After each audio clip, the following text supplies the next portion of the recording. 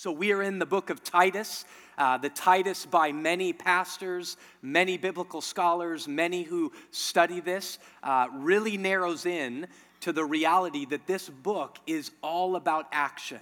It's about the Apostle Paul teaching Titus, this pastor, how to call this church in Crete to live. And because this word is inspired by God, it's as applicable today as it was the first day that this church in Crete read this letter. But this letter is about living. And we come to today's passage directly in the heart of a call in the first two verses about how we should live, this rule of life. And then he's going to go into why and how we should live this life. So let's get right after it. Titus chapter 3, starting in verses 1 and 2. Remind them. Who's the them? This is very important. Remind them. The them is those who are gathered in the church in Crete who call themselves Christians. The them is in chapter 2, verse 14. Those whom God has redeemed to be zealous for good works. Those who follow Jesus. He says, remind them. And Paul's telling Titus that this work of us ministering to each other as the church all the time is a work of reminding, because we are so prone to forget. Not just forget what we were told to do this morning by our roommate or our spouse or whatever, which is true, but we have such a strong tendency to forget the main thing, to forget who we truly are, to forget who God has really called us to be. So remind them of what? To be submissive to rulers and authorities, to be obedient, to be ready for every good work, to speak evil of no one, to avoid quarreling, that's fighting, to be gentle, to show perfect courtesy towards all people. Now, I want you to look at that because this is the whole point in which he writes verses 1 to 7. You need to remind them to be these things, submissive and obedient, ready for every good work. Remind them to speak evil of no one, to avoid quarreling, to be gentle, to show perfect courtesy towards all people. He reminds them of this because he's reminding them, you're Christians, which means you are aiming to be a little Christ, which means you are actually following Jesus, which means there's actually a rule of life. But this call to follow Jesus, this call to discipleship, is a beautiful idea. It's beautiful in craving. Man, I'd love that to be true, but it's also weighty. It's a craving that I would argue every Christian has, or certainly should have, but even every human has, but it's also weighty. It's like this. When I look at a guy that's ripped, which I'm not too far off from being, but when I look at a guy that's ripped, there's a craving within me.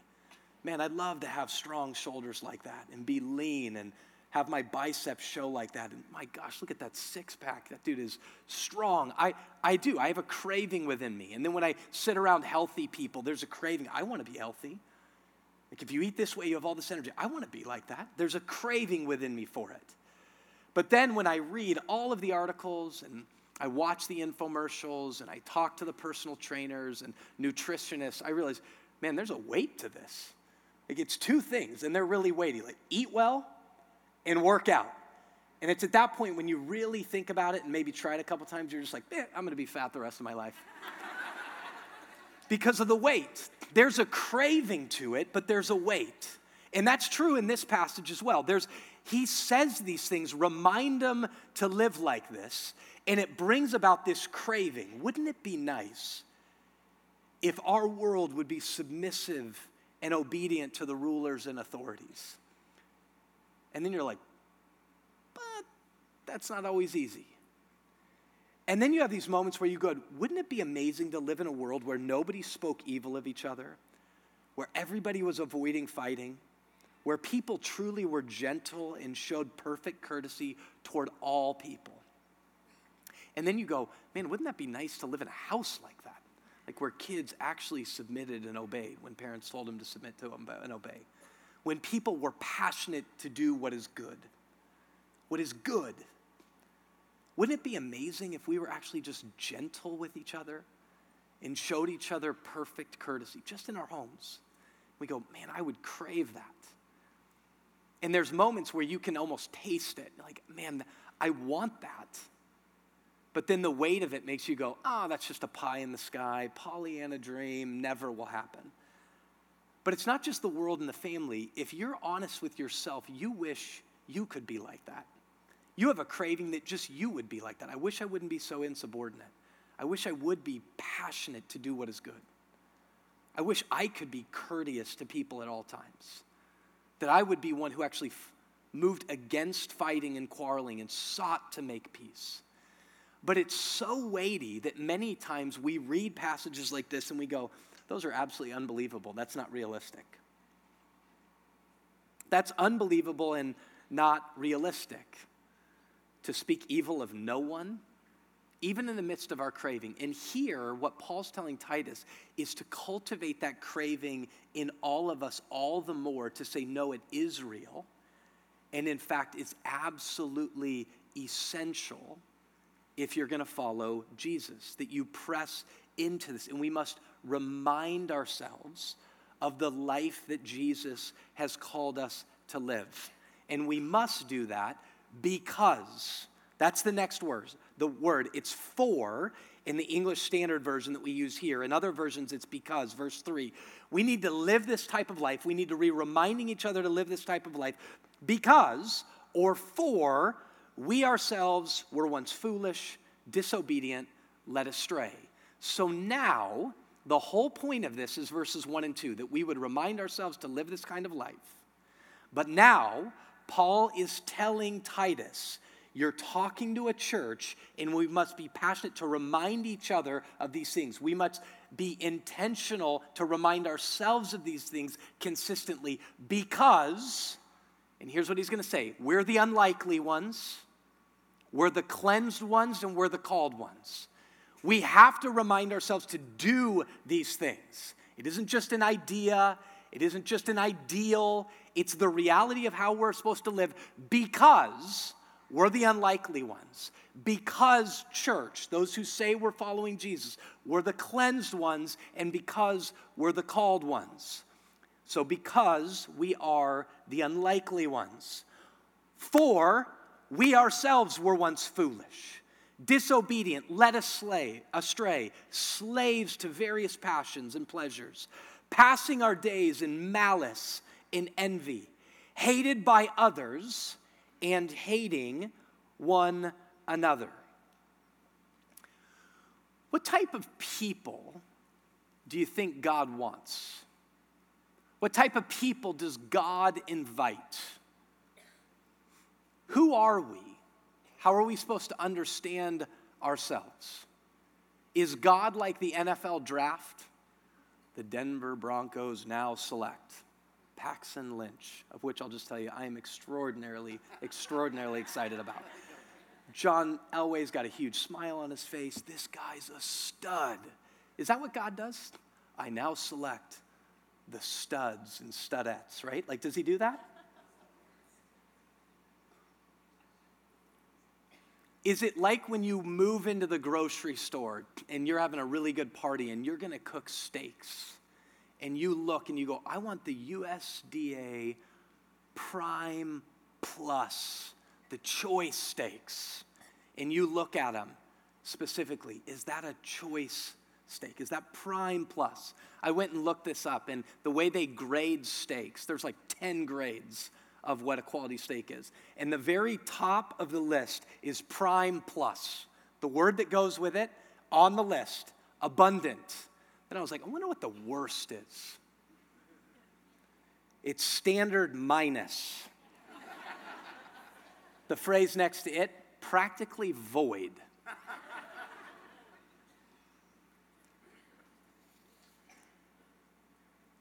Folks, all throughout the Bible, who God goes after is not the pick of the litter. You want to know why? Because there is no pick of the litter. There is no Prime Plus. We're all standard minus, void. even those who sit in the room, well, they're Christians, right? They're supposed to be. He says, we're supposed to live like this because how in the world can you be courteous to all? Well, because you were once foolish, disobedient, led astray, enslaved to various passions and pleasures. You passed your days in envy. It was all about you. In malice. You were hated by others because you hated each other. That's the world we live in, the standard minus world that we live in. That's not practically void, but void. This is the truth, and Paul's telling Titus, remind them of this. Remind them of who they were, and truth be told, remind them of how far too often we live according to who we were. Right now, you and I far too often are living according to who we were rather than who we are.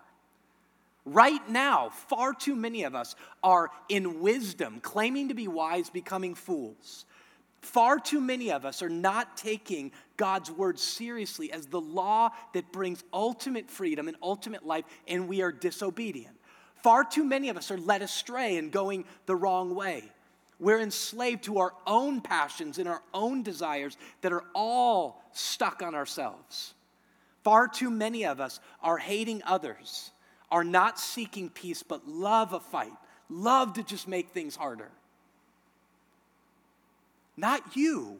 That should be so were you, so once were you. So regardless of who we are in this room, some of you are in this room and say you do not believe, of which we can't force that upon you. We are so happy that you're here, but you don't acknowledge this. But it is important for us to teach all of you, including those who don't believe and those who say we do believe, of what the Bible says about the condition of men and women. The Bible says the condition of men and women that come into the world, they come born and baked into sin. St. Augustine called sin a radical curvature inward. This moment that we chose to rebel and disobey the God we were made by and for, we radically turned inward. We became stuck on ourselves. Our eyes were no longer fixed on the one who we were made by and for, and therefore our eyes were not turned outward to our neighbor, but we radically curved in, Augustine said, which led one of my favorite Bible teachers, John Stott, to say in the commentary on Titus that these characteristics of foolish, disobedient, wanting to fight, not being gentle, not being hospitable, not being courteous, as antisocial. By that, he does not mean that if you're an introvert, you're a sinner. He means sin is fundamentally antisocial. Your foolishness, your disobedience, your enslavement to your various passions and pleasures, your seeking after quarreling, in the end is all about you and separates you from all of those who are around you. Sin is not exclusively private. That anger that you have in your heart does affect God, and it does affect all of those whom you're around, whether you let it go or you don't. This is why Jesus was so passionate to say, you've heard it said, don't murder. But I tell you, if you've hated a brother or sister, a man or woman in your heart, you've committed murder already. It's already there. The seed of it's already there. You've heard it said, don't commit adultery. But I tell you, if you've lust upon a man or a woman, you've committed murder, you've committed adultery already. Jesus was so passionate about this because sin is not private. It is fundamentally spiritual and social. These moments are antisocial, and if we are going to live the lives that he's calling us to live in verses 1 and 2 of obedience, ready for every good work, speaking evil of no one, we must remember, he's telling us as the church, we must remember you were once these people, which will breed a massive, massive humility within us. A massive sense of, I was that person, and far too often I'm still living like I'm that person, which enables you to be gracious, which enables for you to be courteous, which enables you to speak evil of no one, but at the same time to say to these people, but let me tell you about one, a real one, fully God and fully man who transforms, who brings about freedom, who brings about the fullness and power to live out these cravings. There's a picture that after last hour I posted back on my Facebook page. Now, I apologize to all of you who are not into social media, and God bless your soul that you're not in social media, but I posted a picture I'd post before as my profile picture, which means if you go to the profile, and it's this picture of a European artist who depicts the Lord's Supper as Jesus sitting at a table with these very anemic-looking people, some of them shooting up heroin in their arms, two males kissing each other, a mom at the end that just looks totally distraught with a baby by herself, a young African boy holding up a gun.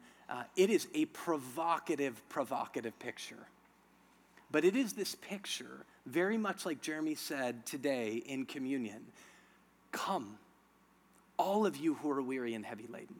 Come, all of you who experience the effects of sin done to you and the effects of your own sin. Come, all of you who know that you need help outside of yourself because you have tried time and time again to fix it yourself, and you recognize, which the whole world should recognize, that you can't fix it yourself. And this is exactly what he says. He now says some of the best verses in the whole Bible. People have called verses 4 through 7 the most complete statement, because it's one statement in the original language, of salvation in the whole Bible. And he says this, key word at the very beginning: you were all of these mess people, dirty people, but,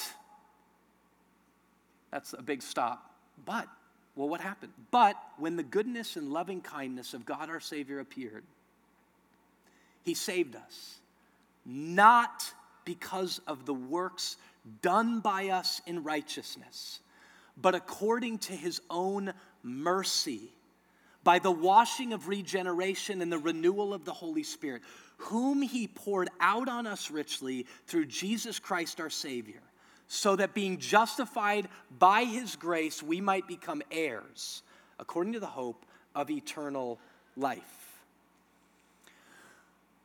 Folks, this is the gospel. And we're going to get into this in just a minute, but I want you to hear something very clearly if you are a Christ follower, and if you're not. John Stott says this: it is not enough to just say, he came to save.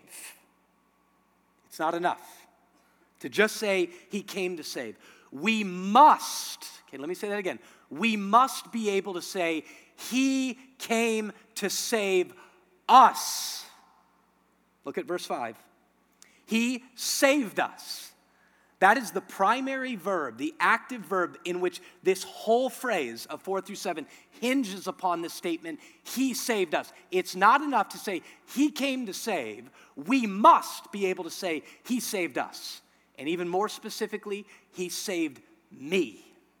Which means you must say, I was foolish, disobedient, led astray, enslaved to various passions and pleasures, passing my days in malice and envy, hated by others and hating one another. Totally curved in on myself, stuck on myself. And you must say that you still live in the flesh and you still have a propensity to live like that. Therefore, you must say, save us. And you must recognize this. Look at very clearly how this whole section starts.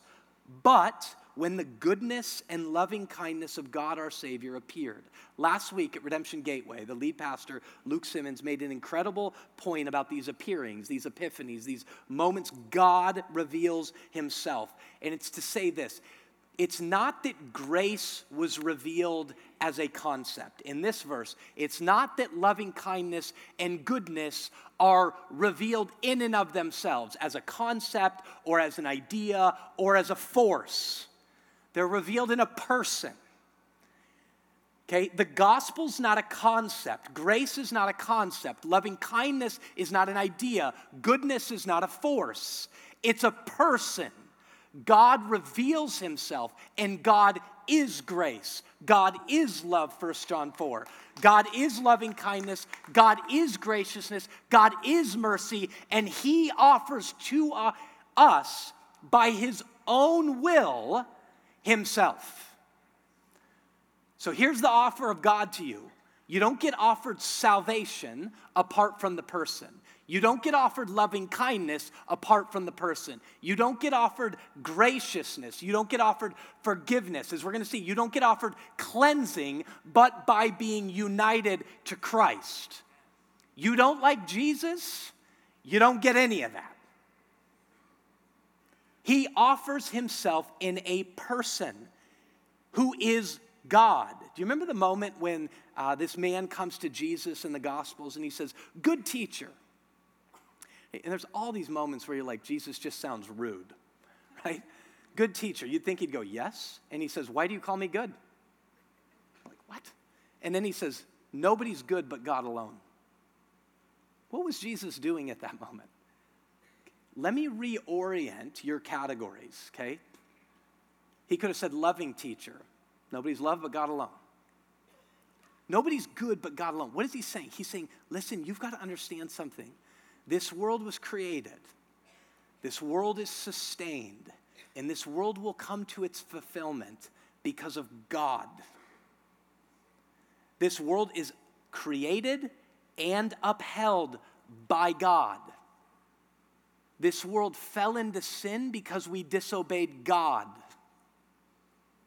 We were made, Colossians 1, by God and for God, specifically by Christ and for Christ. This world will only be saved by God. He created it, he sustains it, he saves it, and he will restore it. God. So now, the only way in which restoration, regeneration, renewal will be brought is by God who comes to us in a person, by the goodness and loving kindness of God our Savior. Who's God our Savior? What does the Bible say? Who is it? Jesus, okay? It's Jesus. By that, he saved us. We talked about that just a minute ago. The hinge of the whole verse. He saved us. Not because of works done by us in righteousness. This is so important, okay? He did not save you because you were USDA Prime Plus, okay? There is nothing you can do. And truth be told, sit in this room and be honest with yourself. I'm not saying you cannot make yourself better unto a better life.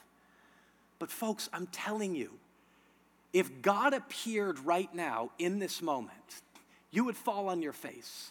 Revelation chapter 1, the Apostle John, who I'm betting was more righteous than you or me. The Apostle John, in Revelation chapter 1, sees the fullness of Christ in his glory, and he says, I fell at his feet as though dead. Folks, there is nothing our deeds that we define as righteousness, which truth be told, our definition of righteousness is all screwed up, and it's not right, could never measure up to God, could never get God to save us. And truth be told, if you sit in this room, you try to get yourself to live up to your own standards of whatever you think is right and good, and be honest with yourself, you don't even live up to your own standards, let alone to God's. So it's not by works we've done of righteousness. He didn't appear and save us by works that we did in righteousness, but only according to his own mercy. Now, I want to go back to this because this is so important. Look at the word his own. That means mercy that we desire, because we know we don't even live up to our own standards. And when we stand before God and we would fall at his feet as though dead, if he fully revealed himself, we just would sit at that moment and go, have mercy upon me. This is in the history of the church. There's a very, very famous prayer that says, Lord Jesus, Son of David, have mercy upon me, a sinner. It comes from the moment in the Gospels where there were two people praying. And the Pharisee is like, thank you, God, that I'm not like all these other people. Which, based upon this verse, they would say very clearly, that's because they have not understood. So once were they, and it's only by God in his cleansing. Thank you, God, I'm not like other men. And then there's this other who's beating his breast saying, Father, have mercy upon me, a sinner. That's how it comes. The mercy that we want is his own mercy. That means mercy and grace and love and forgiveness and renewal is God's property. Simple phrase, Revelation chapter 7, verse 10. Salvation belongs to God. It's his property. And it's his property because it's his character. He offers himself, his own mercy. He is in his very character a savior, which means, folks, you don't get saved. You don't experience mercy. You don't experience the turnaround in your life, which the Bible calls repentance, by digging deeper within yourself. It's not there. What the Bible says is humanity, every one of us that sits in this room and every human being that has ever walked the face of the earth needs outside help. We don't need to turn inside. There are things you need to change in your life, you need to do. But the reality is our ultimate problem that leads to all of those things can only be fixed by turning outside. This is why the psalmist says, turn your eyes to the hills. From where does our help come from? Our help comes from the Lord, the maker of heaven and earth. Which means, folks, regardless of the situation you find yourself in, you are here today and you have never believed. You have never understood. And for the first time, you're recognizing why you're so enslaved and can't get to where you want to go. And the Bible says it's because of sin, because you're turned in on yourself and you go, how then might I get free? Believe.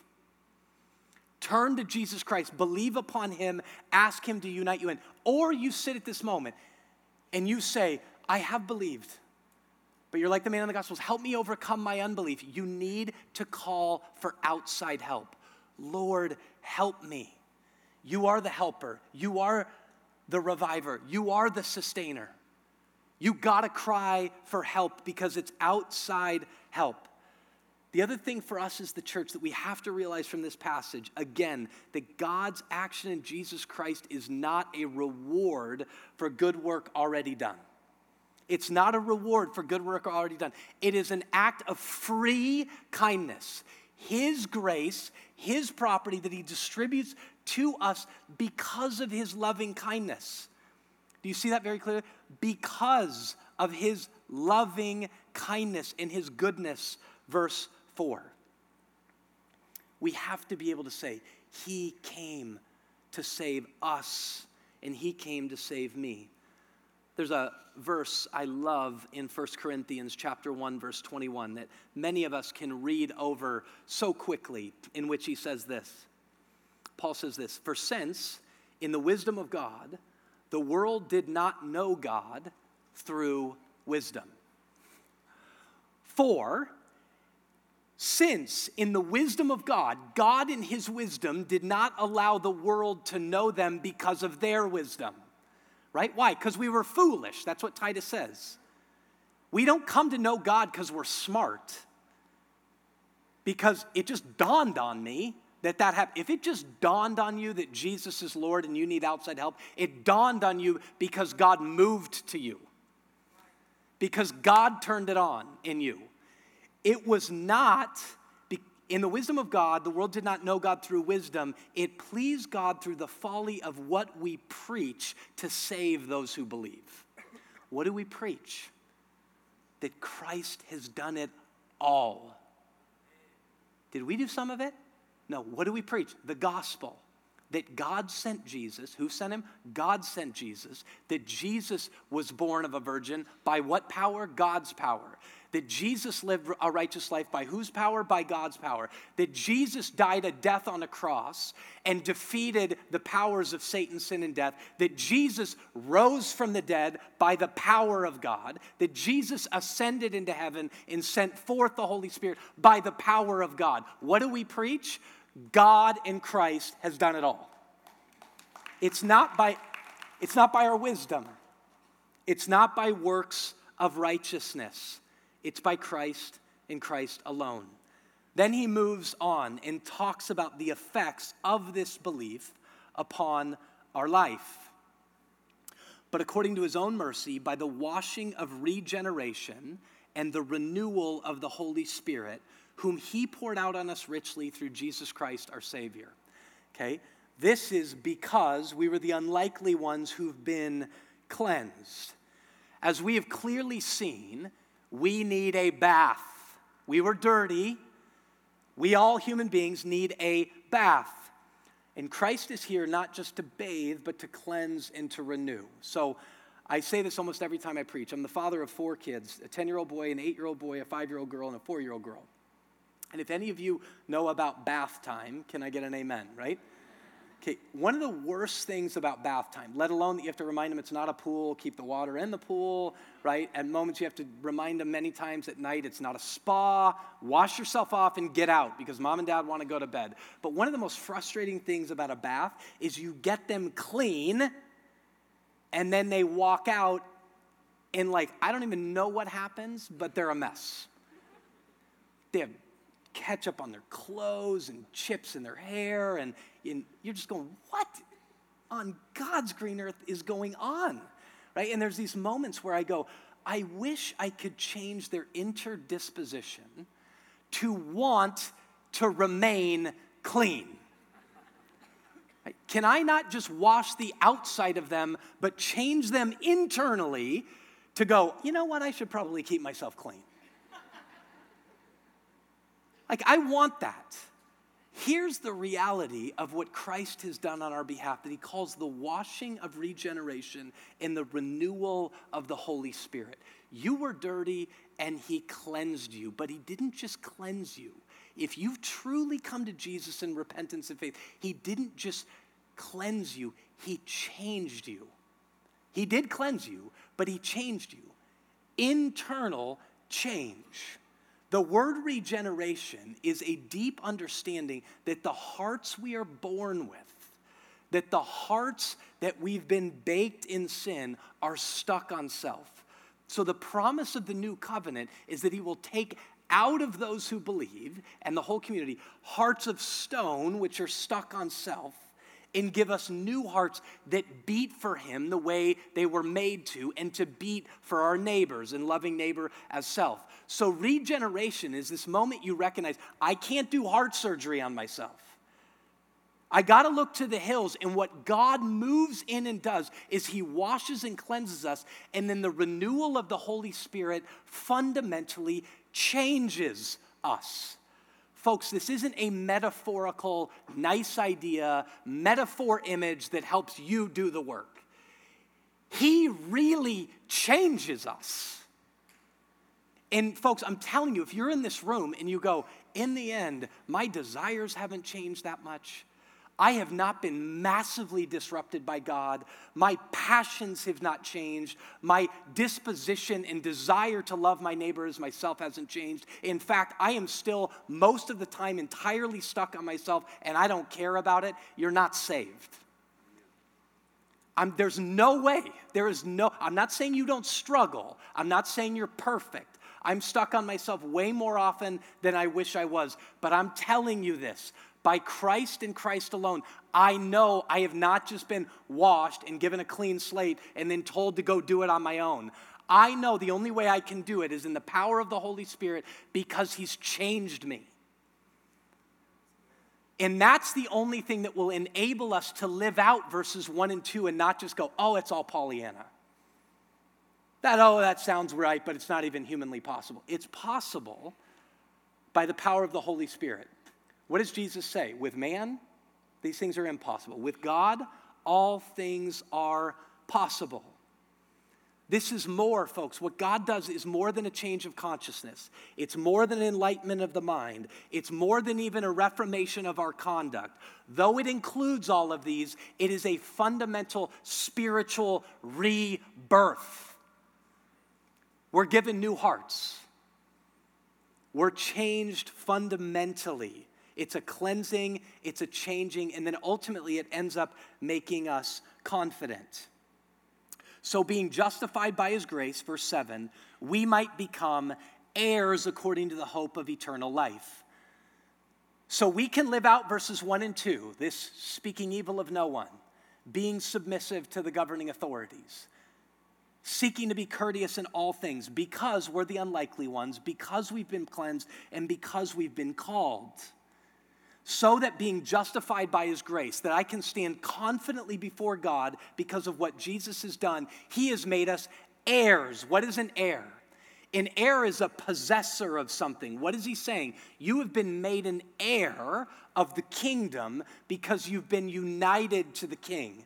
That you stand before God the Father in Christ, made an heir of the kingdom like Christ is, fundamentally so that the way we live today, when we leave here, is as ambassadors of the Christ, whom called us, whom cleansed us, who called us unto belief, cleansed us, and sends us to be his heirs, his ambassadors of the kingdom.